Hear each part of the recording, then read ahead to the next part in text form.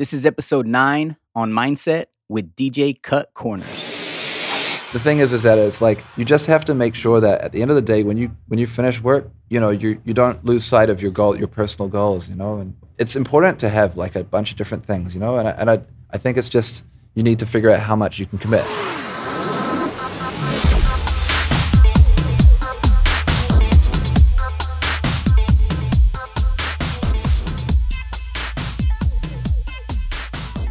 What is up? This is DJ Bounce. We are back with another episode of On Mindset. On this episode, my guest is DJ Cut Corners, Mr. Matt Perry. I sat down with Matt at the Serato headquarters office in downtown Los Angeles. We kicked off the interview exploring Matt's musical background and dived into his collective called Live Evil that he has with DJ Marvel. Really cool project. I'd advise anybody to get on the YouTube. Check out DJ Cut Corners, Live Evil, his crew, The Freshest. Really innovative, real creative content there. Matt takes on the role of artist relations at Serato, and we kind of dive into his relationship of how he got started, the history of Serato. We discuss some things that some people or a lot of people might not know about Serato. Really good stuff, really good tips, a lot of great information. So let's just get into it. This is my conversation with DJ Cut Corners on Mindset. Do you any concerns about swear words or anything like that? No, fuck no. No, have at it, dude. Shit, that's great. That's fucking awesome. Awesome, yeah, man. Okay, Matt Corners, DJ Cut Corners. Yeah, Matt. Matt, aka DJ Cut Corners. Right on. Welcome, man. Thanks for taking the time out. Thank you for having me, Bounce. For sure. So you live in Vancouver at the moment, right? Yeah. But born where? I was born in Christchurch, New Zealand. Okay, so New Zealand. Yeah. Right on. And then moved to Vancouver when I was 18. Okay. Well, actually, sorry. I moved to Canada when I was 18. I didn't move to Vancouver. Right. Yeah. Oh, yeah. You mentioned the Montreal, I moved to Montreal. journey. Yeah. So, but you don't speak French. I don't. Well, un petit pas. Right on. So it's one thing that all people that don't speak French know how to say. I don't really. Just a little bit. Just a little bit. So what is obviously you're a DJ, but your musical background, you play instruments. How long you been doing that? What's your instrument, weapon of choice? Like, where'd that start? Well, I'm a bass player. Mm-hmm. The bass line is like the fundamental thing of any music I like is always kind of like strong bass line. Gotcha. And then I also played piano when I was 5 and stuff. Okay. So harmony, those are like the two things that I really care about. Right on. So yeah, that was the beginning of like music for me. And then I went to school for jazz actually when I was 16. Oh wow. And then I moved to Canada. Yeah. Yeah. Nice. And you continued your musical journey, if you will. Yeah, Yeah. definitely. I stopped studying Right. like jazz music, as far as the technical side of it. But Okay. I continue to buy it and embrace it and integrate or interact with it in a different way. I only ask that because a lot of times, often people they grow up learning piano or whatever, and then they kind of put it aside, leave it alone. But you obviously ran with it, enjoyed it, and continued to learn. Yeah, I mean, piano is like one of those things that like it's the most it's the most straightforward instrument because it's there in front of you. All the keys are Right. there, so you see them, and it's the one kind of instrument where it's like an acoustic guitar, but it's like you can play it and you can really play a full song. You don't even have to sing; you can just play the melody. I think it's one of the most beautiful instruments. You mentioned earlier about the bass-driven music that you like. So I've heard that drums are maybe the heartbeat of the music. Yeah. Right. What would you, in that sense, what would you call the bass? Well, the bass is the glue. The glue. Okay. Yeah. But it's like I don't know, I'm just gonna throw this out here, but like there's a band called ESG. It's like a post-punk band. That was sampled. They had that song Moody and what's that big one that Biggie samples and shit? Spaced Out or something. It's the one. Anyways, it's got the crazy horn sound or whatever, and it's a b-boy breakbeat and everything. And it's just drums and bass and like noise. There's no guitars, it's just bass and drums. And their whole shtick was like bass, drums, some yelling, and some other percussion noises. That was like their whole sound. And it's like, that's all you need to have a hot, dope dance song. Yeah. That's all you need. Yeah. in my awesome. opinion. Yeah, it's kind of like Mastercraft. That Yeah, exactly. Okay, Yeah. cool. Yeah. Okay, so Live Evil is a project you have with DJ Marvel. Is that Yep. correct? That's right. I want to get into like the start of like kind of like how y'all work together and the start of that collaboration. But it's crazy. Like I've seen a lot of y'all's work, the video projects you have online and everything. And what I love, it's like it's a routine, right? It's rehearsed, obviously, but it's like a DJ set. So like to me, it seems like I never know where it's going, and I think that's really cool. Like from one segment, it's a bass line to a vocal phrase to a melody. To a live blend, and then I just never know where it goes, and then it just keeps flowing, and it's just like really super dope, man. I really like what y'all do. Thank you. Talk a little bit about that, and then how Live Evil was Came created. to be. Yeah. Well, so the freshest is just a bunch of us that all we played basketball and we liked clothes, and a bunch of us worked at like sneaker stores and shit, and record stores actually. Rico and I both worked at a record store in Vancouver called Beat Street Records. Paul Devereaux of Mad Decent worked there also. Vaughan Oliver of Oliver U-Turn, he worked there also. It's like a very, it's like a pretty core store for Vancouver actually. And anyone who lives in Vancouver or has been through Vancouver and collects records would know that. And yeah, it's a very important store. And then so we all knew each other through that and just shopping and stuff and nightclub stuff, and we all played rap music and liked a certain style of DJing. It was like it was around the DJ AM era where we all kind of got together and we all shared that same like kind of openness to like playing rap music and other genres and approaching it in a kind of like a like a fan of DJ culture and a fan of all those different kind of cultural things of our generation. And we wanted to wear bright clothes. And then so we started a couple nights and stuff, and then we started doing mixtapes, and we wanted to do a podcast, and actually we're going to be doing a little radio show in Vancouver soon again. And we still do stuff. We play gigs. We did like a bunch of gigs in the city over the summer, and we're just friends. And we did a Red Bull 3-style showcase set, and we were like, oh, we got to do something impressive for this. We better like, it's the 3-style. It's like pushing the whole genre or the whole culture forward. So we don't want to like go up there and just DJ. We want to go up there and flex. Mm-hmm. So I think Mike had a keyboard there, and I was saying earlier I know how to play instruments, and so I was like, oh, let me just fuck around with this, and I was playing like the bass line to Little Dragon Subtrack song, the bass line for Wildfire or whatever, and it was like Mike was like, oh, we should do something with this. We should really like, we could do, you can do this and I can DJ. I was like, yeah, okay, sure. I was like, I don't know how that's gonna work, man. But we got a set together, and I actually didn't use the keyboard at all. We just got a cool set together for that showcase, and then it's hard getting 4 people to work together all the time, and and we're all individuals as well. But we all have our own passions, and we all have our own kind of drive to do our own thing. So. Mike and I just kind of, Mike's actually, big credit to Mike. Mike's really good at person at keeping relationships going, and it's DJing is quite an individualistic career. A lot of the time you're playing by yourself, and you can really be like going for just you and just going after what you want or whatever. And like, I want to like be the star, or I want to like kind of be the thing or whatever. But Mike's really good at sharing and like keeping everyone together and like being a team, like. He's got a team mentality, and he really knows like what his strengths are and how to partner up with other people. And I think that's what Mike and I have. I mean, we all have it in the crew, and we all know our strengths and weaknesses. But Mike was like, this is something that he thinks we can do, and I was like, yeah, this makes sense. Like we can totally do this. And out of that, really, we just started jamming on. I just started figuring out songs, bass lines, like popular songs, Kanye West, Jay-Z stuff, and Wiz Khalifa things, and he was like, he'd suggest songs, and I could figure them out pretty quickly because I have the musical background. And then we just started sequencing like the first one we did, which did really well on YouTube, and I guess it's like 50,000 views. It was pretty good for what we thought. We didn't expect it to do anything, but we just did it because we love DJing, and we filmed it, and Mike Rock from Toronto filmed it. He's a DJ too, actually. And it was just like, oh, this is cool. And we started getting like bookings, and then we were like, oh, we should make beats. And so we just kind of gone in that trajectory where like we can perform remixes, we can do them live, we can break things down, and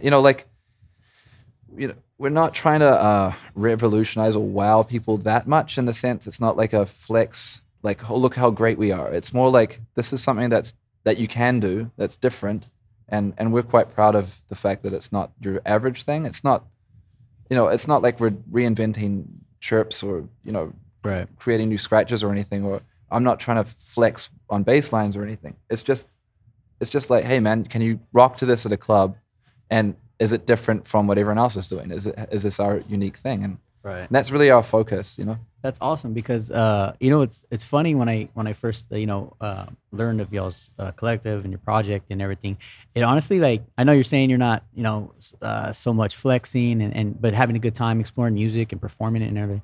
But it almost reminded me of the Executioners though. Like I Oh, mean, these right. guys. I mean, you're saying flex. I mean, these guys were doing it. Those You know guys what I really mean? flex. But like from I definitely see like from the production standpoint, and then just how it's all pieced together. It's super dope, man. So major props to what y'all got going on, man. Really cool. Yeah, it's a huge compliment. I mean, Expressions was like, I bought that CD in New Zealand when I lived it. It was before I moved to Canada. I bought it. It was like very expensive because it was an import.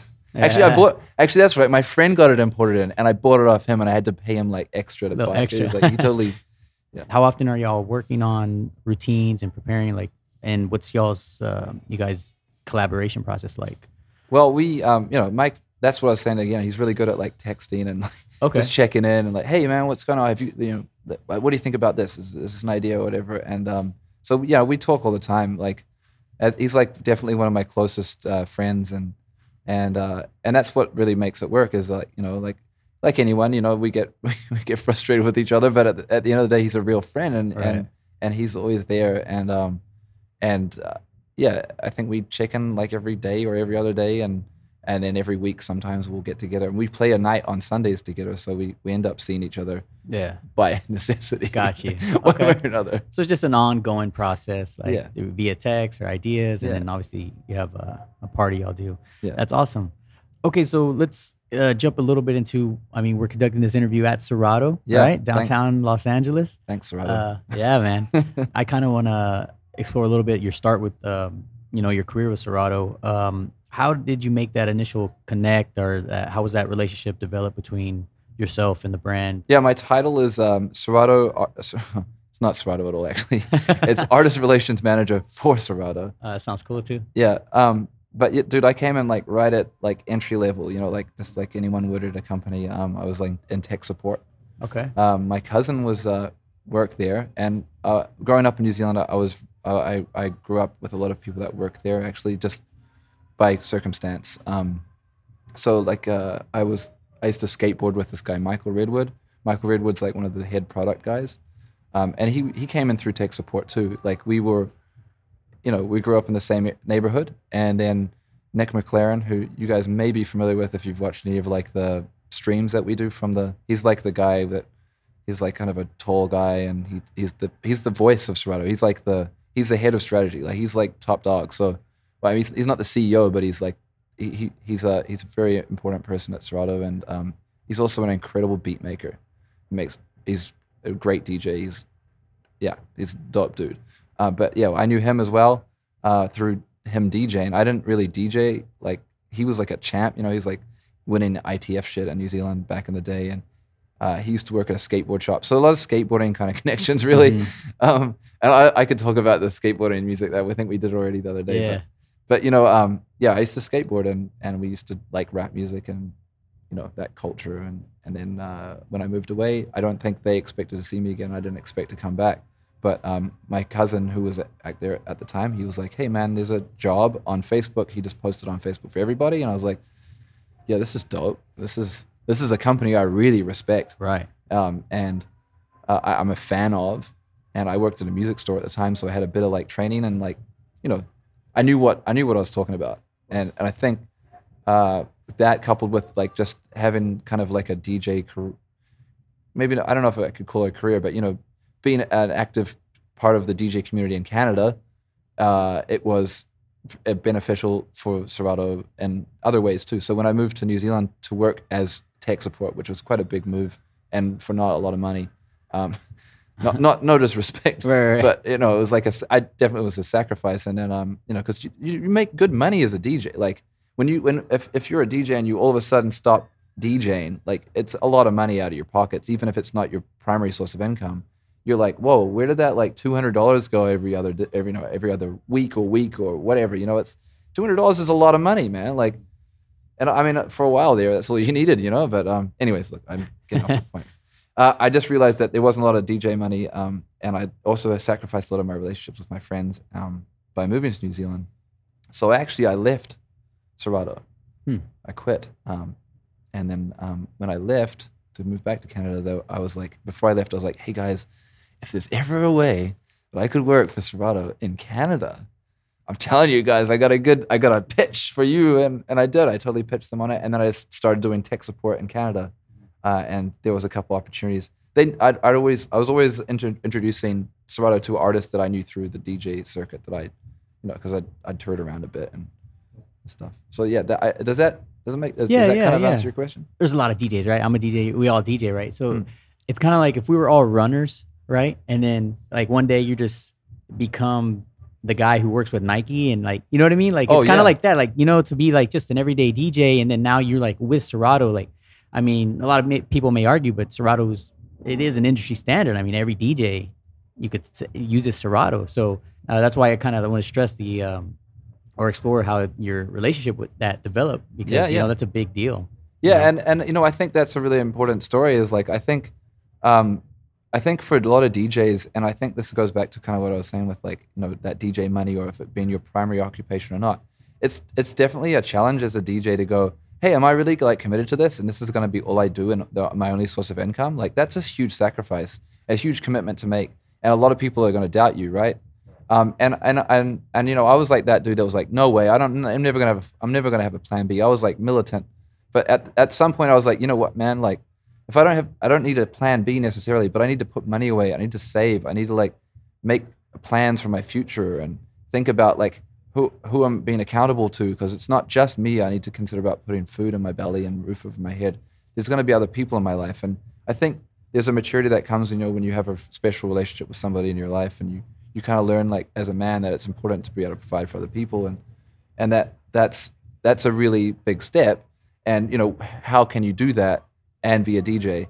Yeah. And that's not easy, man. Like it doesn't matter where you are in the world, and that's a huge privilege to be able to get paid to play music.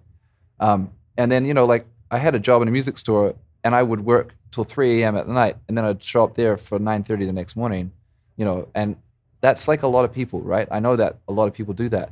And that's a great way to survive. That's a great way to save money. It's a great hustle. Like a lot of people have 2 jobs, and I think that's going to be more and more of a reality for people and the next generation. Like as the gap between rich and poor develops, and things like that. And we see it all the time. But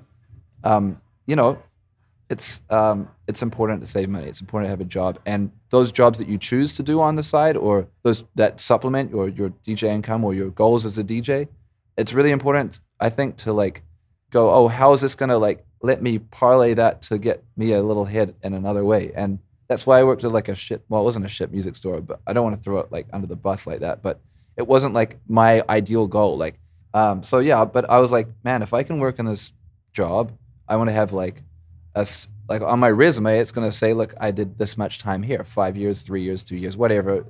It proves that I'm employable, like I'm responsible, and you can trust me to do something. And then added benefits was I had like dental and health and cool stuff like that. So it was really good. It wasn't a lot of money, but it was really good. And when I was there, it's not like I had to do that much. I just had to sell stuff, and it wasn't like that went on my back too hard. And then I learned all this tech support stuff. And so when I applied for a job at Serato, they were like, oh, so do you know about, like what drivers are? Do you know what, what firmware is? Like these things, or how computers work. Like getting a job at Apple is a great job, because if you know how like 90% of computers work, you're employable, man. Yeah. Like you got a future, Ahead of the game. Yeah, exactly, man. And I think like we all got to think like that. We all got to go, you know what, man, maybe if I'm not just DJing, or for whatever reason, if something happens and I lose my hand and I can't DJ anymore or something, like what am I gonna do? Like it's not really a plan B. It's just like what else do I like? If you like cooking food, you're gonna figure that out eventually. Yeah, got you. And from tech support to now, how long you've been with Serato? 5 years. 5 years. And Nice. still to this day, like I'm doing tech support one way or another. It's like even if it's your friend or it's a top tier artist, it's still like you're really offering people something if you know something. So tech support, I mean, I know briefly you mentioned you did marketing. What other kind of things are you doing for Serato? Well, the catchphrase CRM, client or customer relate. What is it actually? I don't even know what it is. No, it's customer relations management. Gotcha. But yeah, it's like we work I work in artist relations, so my job is making sure the relationship between the company and the artist is strong, and you don't just do that by giving people free shit. Like Right.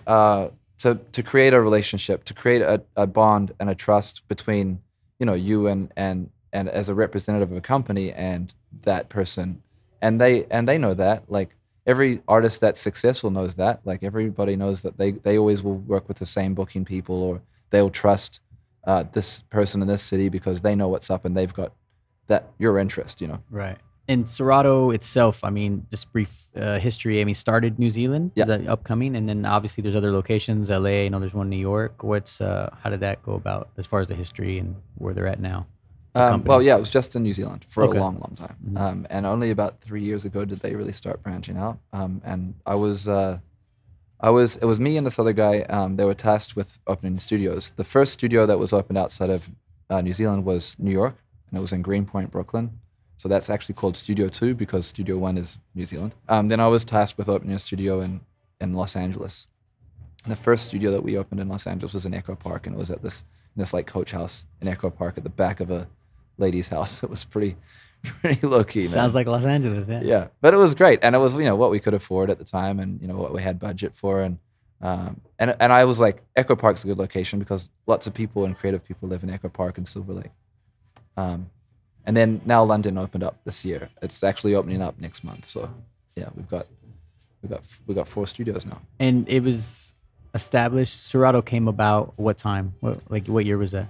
Man, you're putting me on Putting the spot there? I know that. I'll tell you what. AJ and Steve, the founders of Serato, they were working in a garage in the North Shore of Auckland, and they created the Pitch and Time algorithm. Is that what you wanted to? Right, yeah, because I mean, maybe a lot of people don't know, like, it wasn't just the SL1. That was kind of its start, this plugin, right? It was Yeah. only a plugin at the time? That's right. Yeah. Okay. They were just they were just like computer guys. Steve is like a genius. Like he's just a very, very smart computer programmer, and he figured out an algorithm that allowed you to adjust the speed of a track or a file or audio, and retain the pitch. And it was all because he wanted to slow it down so we could figure out a bass line. He's also a bass player. Props, Steve. There you go. Bass brothers. Connection, yeah. And then from there, how long between Pitch and Time, that plugin, till the SL1? How long of a time frame was that? I think this SL1 was like 2003. Right. But they did Scratch Studio before that. Oh yeah. And Scratch Studio was a Pro Tools plugin. So because Pitch and Time was a Pro Tools plugin, and that was Yeah. picked up by Lucasfilm and all these guys, and they went to NAMM, and it was very, very successful. Still to this day, people like swear by Pitch and Time. Like you could, like all the top studio, well, not all of them, but a lot of top studios still require this. It does what it does very well. Right. And then they made Scratch Studio because they identified that the DJ market was expanding, and they went to NAMM, and AJ was the guy. AJ and Steve, they were like, this is what we should do. Right. And then I think that's when they linked up with Elaine, A-Track, and A-Track saw it, and he was like, this is cool. Yeah. And then eventually they recognized immediately that like no one's bringing their Pro Tools rig to the club. Right. And there was already other systems out that were doing shit that like Final Scratch was out, I think. Right. I mean, Serato wasn't the first. Right. They weren't the first. They just did it right. Yeah. I think at the time that was my first debate when I first got into the digital MP3s. It was Right. Before, after CDs, I was like, man, Right. Final Scratch or Serato, and I just went with Serato and Right. been there ever since. And awesome. the great thing is a lot of people did, and a lot of that was due to people like AM and A-Track and Jeff, Jazzy Jeff, these people like really are the reason why we are where we are. What where Serato, I can't claim, but Serato where Serato is, and other people, responsible. Sam Gribben, who now does Melodics. Okay. Have you heard Melodics? Yeah. So Sam Gribben was the CEO of Serato for a long time. He had a lot of influence. You'd come over here and really build relationships with, like the LA DJs. Right. Talk to me a little bit about any like misconceptions of Serato. Yeah, I mean, I think the biggest one is like, I think the whole argument about Scratch Live, not argument. It's not an argument. It's just the passion for Scratch Live, and the history of why Serato DJ is what it is, and it's definitely like less loud, and it does come up still, but it's not what it was when I came on. I came on at Serato in 2012, and 2012 was like a big year for the company because it was migrating from Scratch Live into the Serato DJ code base, and it's a very tough time for the company. It was, and in a lot of ways, the whole company, like where it's at now, is shaped because of that transition. It was a big move for the company, and it was a hard decision. And I know that no one really wanted that to happen if they could avoid it. But at the time, we had like Serato, Scratch Live, Itch, Intro, and Serato DJ. There's 4 different like code bases, right? If anyone knows anything about computer programming, that's too much. When you could have it all in 1 or 2 code bases. So they decided to merge everything that they learned and have everything come from Serato DJ, and that way they could support everything and put all the development into one thing, which would speed up development. It would create bugs getting fixed quicker and allow us to innovate faster and support more stuff. So there would be the same and more uniform user experience across all these different platforms, which is really important. And we could work with companies that we hadn't worked with before, like Pioneer. Pioneer was obviously a very important relationship for Serato, as much as Rain, in a lot of ways, and Newmark, and all of our companies that we work with are very important relationships. But if we were just to only make only make Rain and Serato, I mean, Serato would be in a different situation right now, and I think as a small company from New Zealand, you have to make important decisions like that, and that was a very important decision to make for the future of Serato, and I think that it was the right decision to make. And I don't know, I mean, like I said, I came in then, and I've worked with Serato DJ, and I've worked as a Scratch Live user who was a very passionate Scratch Live user, who spent my hard-earned money on a 57 and my the $900 it cost to get that first SL1. I've done all that as a customer, and I've gone all the way through. And when I came in there, I was heartbroken to hear that Scratch Live was going to go away, and I had my own doubts about it. But when the great thing was that I had the perspective from working at the company and seeing the decisions and recognizing that it was just going to be a matter of time before we had it like up to speed. And now I can comfortably say that like Serato DJ is, for me, it's like infinitely better than Serato Scratch Live, with the exception of not having the bridge. But there's so many things you can do with Serato DJ that like you could never have done with Scratch Live. So that. Yeah. No, and I appreciate you explaining that. You know what I mean? Because I mean, I still see it today. People, DJs, they open their laptop and there it is, Scratch Live. Because it's just the solid program that works, and it's been working, and that's really cool that you explored that, opened it up. And I mean, like I think this is kind of a second part to your question, but you said, like, what are some of the misconceptions about Serato, right? And I think the biggest misconception, if you take it away from Scratch Live thing, it's actually that Serato is a huge like corporation. I think people think that the influence of Serato around the world is quite profound, but the reality is Serato is like 150, 160 employees globally. And like my girlfriend works at a clothing company that employs like 500 people, and they got stores in North America alone. Yet Serato is like you got everyone around the world kind of, maybe not everyone around the world, but a lot of places in the world know what Serato is. It's pop culture, and it's for a company that is so small, it's kind of crazy, but the greatest thing about it being such a small company is it's like a company that's like run and managed, and the decisions are made by people that DJ and love DJ culture and really understand it, and you know, like it comes through. Like hopefully it translates, but I mean it definitely does to me. You know, if you get it, you get it. You know, like you know that. You know, when we like we do these from the studio videos, right? And that was like something that I did because I set up a GoPro when my homie Morse Code came over to the studio in Echo Park, and I just like filmed him scratching like a skateboard video style for like 5 minutes. And I was like, yeah, let's just put it on the internet and see what happens.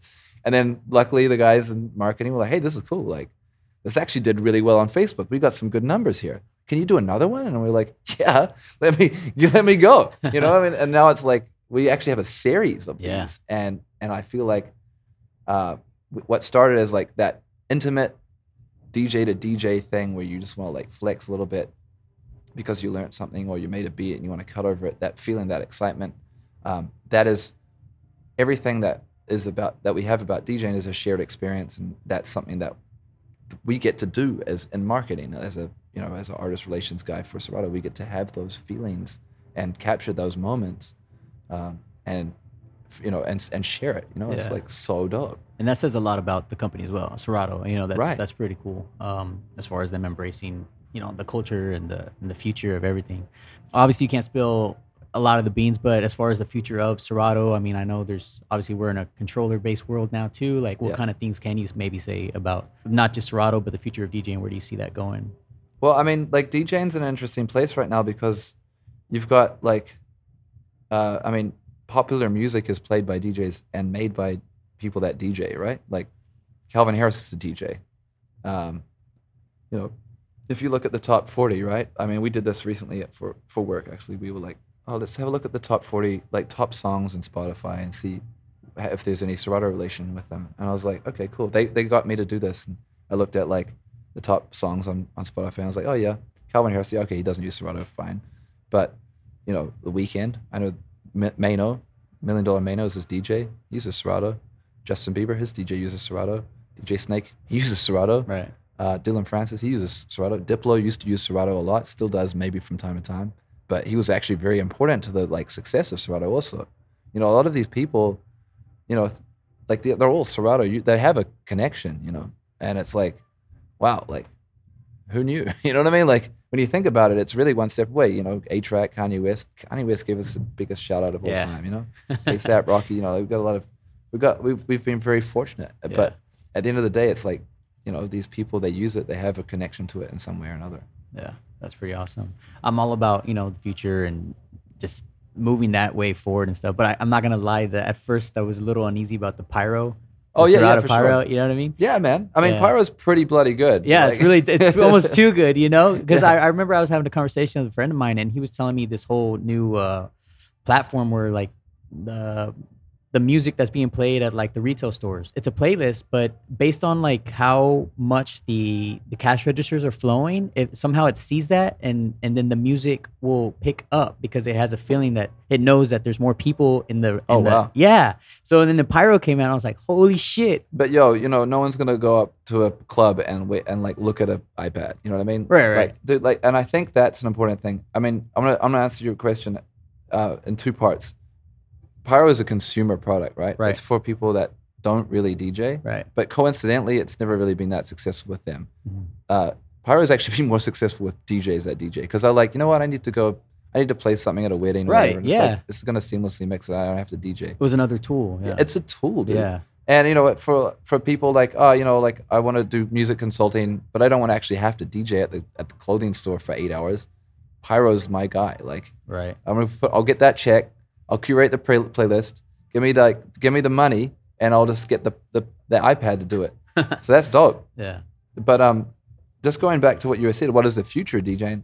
No one's gonna go and see an iPad. No one's gonna see an algorithm. Algorithms are getting crazier and crazier and crazier, but nobody wants like we're due for like a revolution, a cultural revolution where people want to get away from like digital technology. We're so in it right now. It's like peak, right? It's like tipping point, like digital technology. Mm-hmm. And when you think about like what, like all I can think about is like maybe in the 90s when everyone was wearing like Nike and everyone was like really into tech, everything. And then all of a sudden, Kurt Cobain comes out and wears like flannel shirts and Chuck Taylors that are 5 years too old and like got holes in them. And then everyone picks up a guitar, totally turns their back on anything like, branded, and is like buying skate shoes from, the smallest company, and everything's independent again. It's bound to happen, man. As everything goes in cycles. And I think we're just due for that again. Yeah. But, DJs need to understand that, like, what are you doing up there? Like, I mean, if you're just playing songs, like, is that it? Like you're not cutting, you're not doing a juggle, that's fine. But what are you doing that's special? Like, are you talking to your crowd? Like, I've really recently embraced talking to a crowd. Like, I'm not really a confident speaker. Like, I'm not an MC by any means, but I'm like, I need to engage my audience. How am I going to do that? I got to talk to them. It's really simple. I got to pick up a microphone and I got to say, "What's up, club? What's up, city? What's up, y'all?" Like, whatever. Say something. Like, let them know, "Hey, I'm here. What's up? This is the crew. We're here. We're going to be doing this all night. Like, we're going to be here till 3 a.m. whatever, like, just say some facts. Like, it's just repeat what is actually happening. And the human voice, I mean, like, look at it. The preachers, look at it. Like, any kind of ceremonial thing always has an MC of some sort of a pivotal person, and they are talking to you, and everybody's paying attention to that person, and they're waiting to be spoken to. They want to hear. You've got their attention. Say something that's important. Make them feel good. Tell them a fact. Give them something. Like, tell them what to do. I mean, I'm not really much of the tell them what to do thing. I'm more of like, hey, let's celebrate. There's a reason we're all here, and it's because we love music, or we love this song, and we love this city, and it's Sunday or it's Friday, or you know what I mean? Like, let's motivate people. Yeah, that's awesome. I know a lot of people, it's kind of uncomfortable sometimes, I guess, for the whole even hearing your voice, right? Oh, like, yeah. But I think social media has helped with that too, as far as video and everything like that. But yeah, I totally 100% agree. Anything that you can to go just a little more to connect with that audience or your night, like, it's always a plus. Yeah, shit. If you don't want to talk at all, just get your sample banks loaded up with some shit, Yeah. or get somebody who does do that and work on a routine with them, so that, like, they know that at this song you're gonna give them 8 bars to say something dope. And, like, every DJ should know that is DJing. You know what I mean? Like, that is the part of it. And any DJ said, if you're gonna play at a festival, like, people bring out people. Yeah, bring out your boys, bring out your your homegirls that like singing, or your friends that dance, and like, let's put on a show. Like, DJing should not be anything less than a performance. It's like, why do you go see a band? You want to hear them kick ass and jump around stage. So why doesn't a DJ do that? Like, people hate on Steve Aoki, man. I give him props. The dude knows how to put on a show. Whether he's spraying you with champagne, throwing a cake, he's still like engaged, And I think, like, you can't really hate on that. You can hate on maybe you don't like his music or you don't think he's a good DJ, but you cannot hate on the fact that he's putting on a show. Yeah, hell yeah, 100% agree. I mean, your time in your career and also with Serato, who are some of your most like favorite people that you've come across or had the opportunity to work with? I mean, I talk about A-Track a lot, and it's just because he's like, I think a lot of people are really inspired by that guy because I was born in the 80s, and, well, I guess for me specifically, because he's Canadian, right? So that's obviously a thing. I'm as patriotic as any American about Canada. So, you know what I mean? Like, I get stoked. And my mom's Canadian. So when I was a kid and I grew up in New Zealand, and I saw a Canadian kid that was like a year younger than me winning a championship, and I was like, this guy's dope, and he's from like where my mom's from. I was like, I can go there and I can be like that. Or I just felt all of a sudden like there was like a reason for me to get doing something, and I think that the hip hop culture for us is our rock and roll. It's like for sure.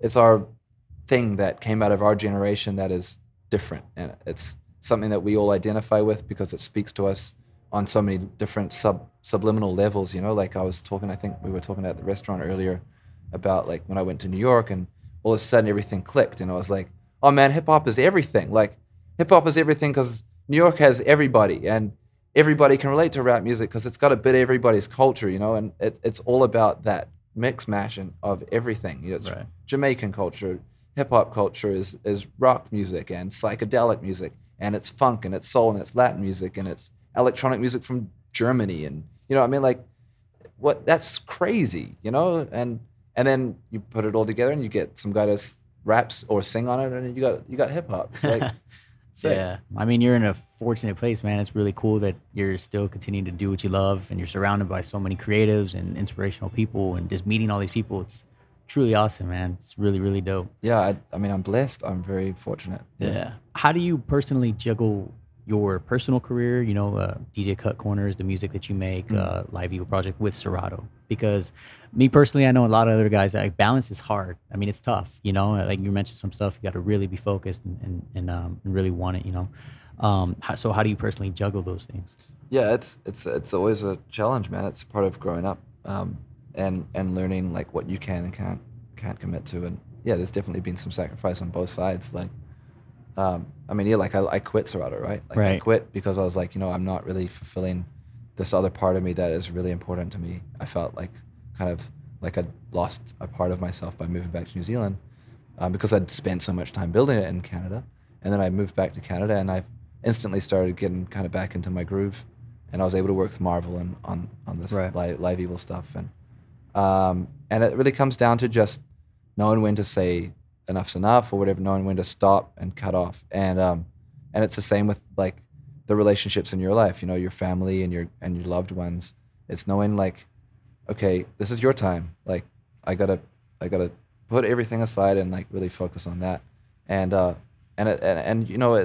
Music is like music is sacred, man, for me, and I'm sure for you. And DJing, it's even the same with DJing, man. Like when I DJ'd for like income, and I really relied on it, and I didn't just I like now I could work with Serato, and I wouldn't have to rely on the income from DJing. So I get the ability to kind of like just take the stuff that I want, and often that's not even paid. Like I don't even ask for money. I don't care. It's like if I'm gonna do this, I'm gonna do this because I really want to do it, and I'd rather play at a small club than a big bottle service or festival or something, because I get to play what I want to play, and there's like it's not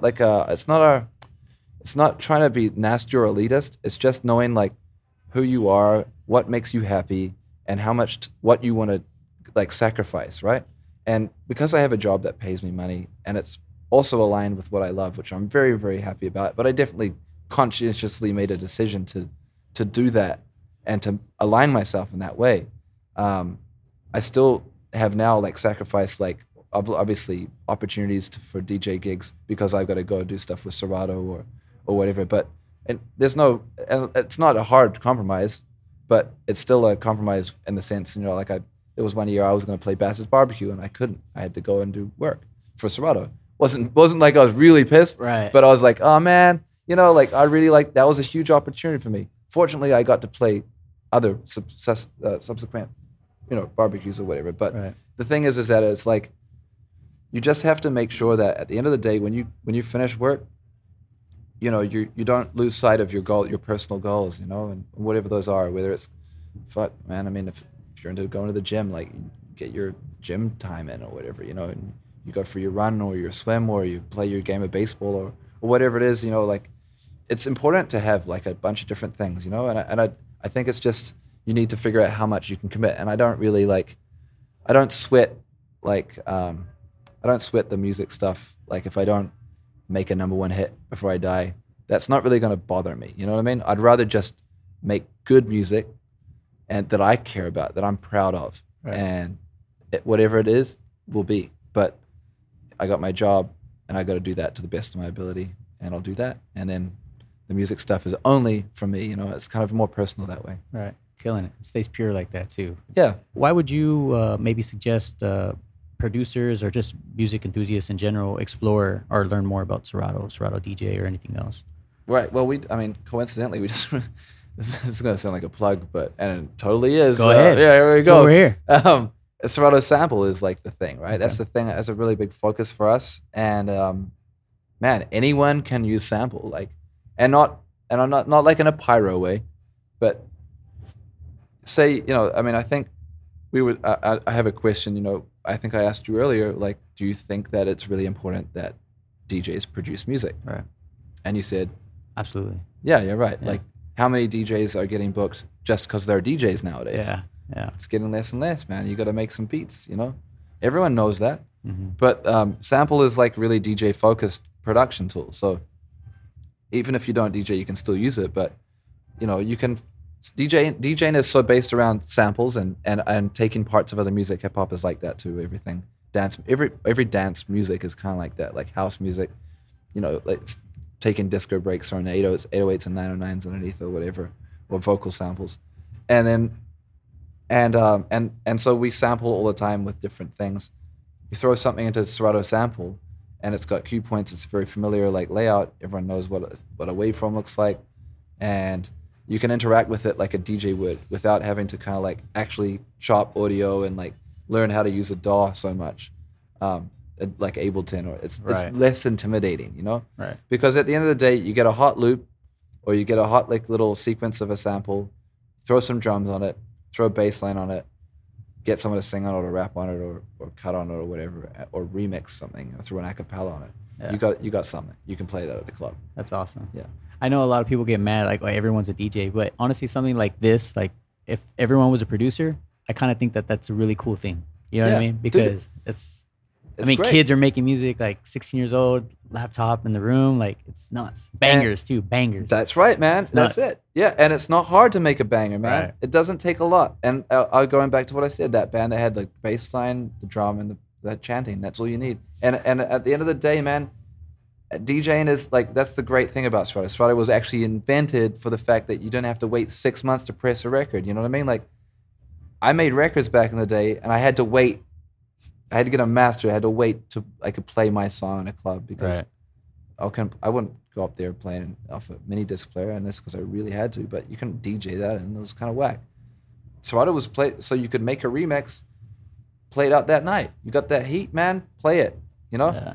And I think that it's not exclusively Serato that made it happen, but you saw a lot of genres, and I think like Moombahton was kind of like one of those things that happened. For sure. Baile funk, a lot of the mashup stuff, even trap music, like a lot of the music, twerk music, like DJ edits, like all these things have kind of like morphed into things from this, like things like the Hollerboard and Diplo, like these guys just finding different cultures and having little sounds and then throwing them together and like Ableton, and then being able to play them out. Like that's how culture and genres have come out of this modern technology, and Serato's been part of that.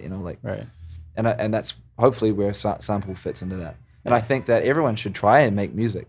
Yeah, totally. And through that we'll get different sounds. And if it doesn't sound like anything else, that's great, because then it's your shit. And it's your sound.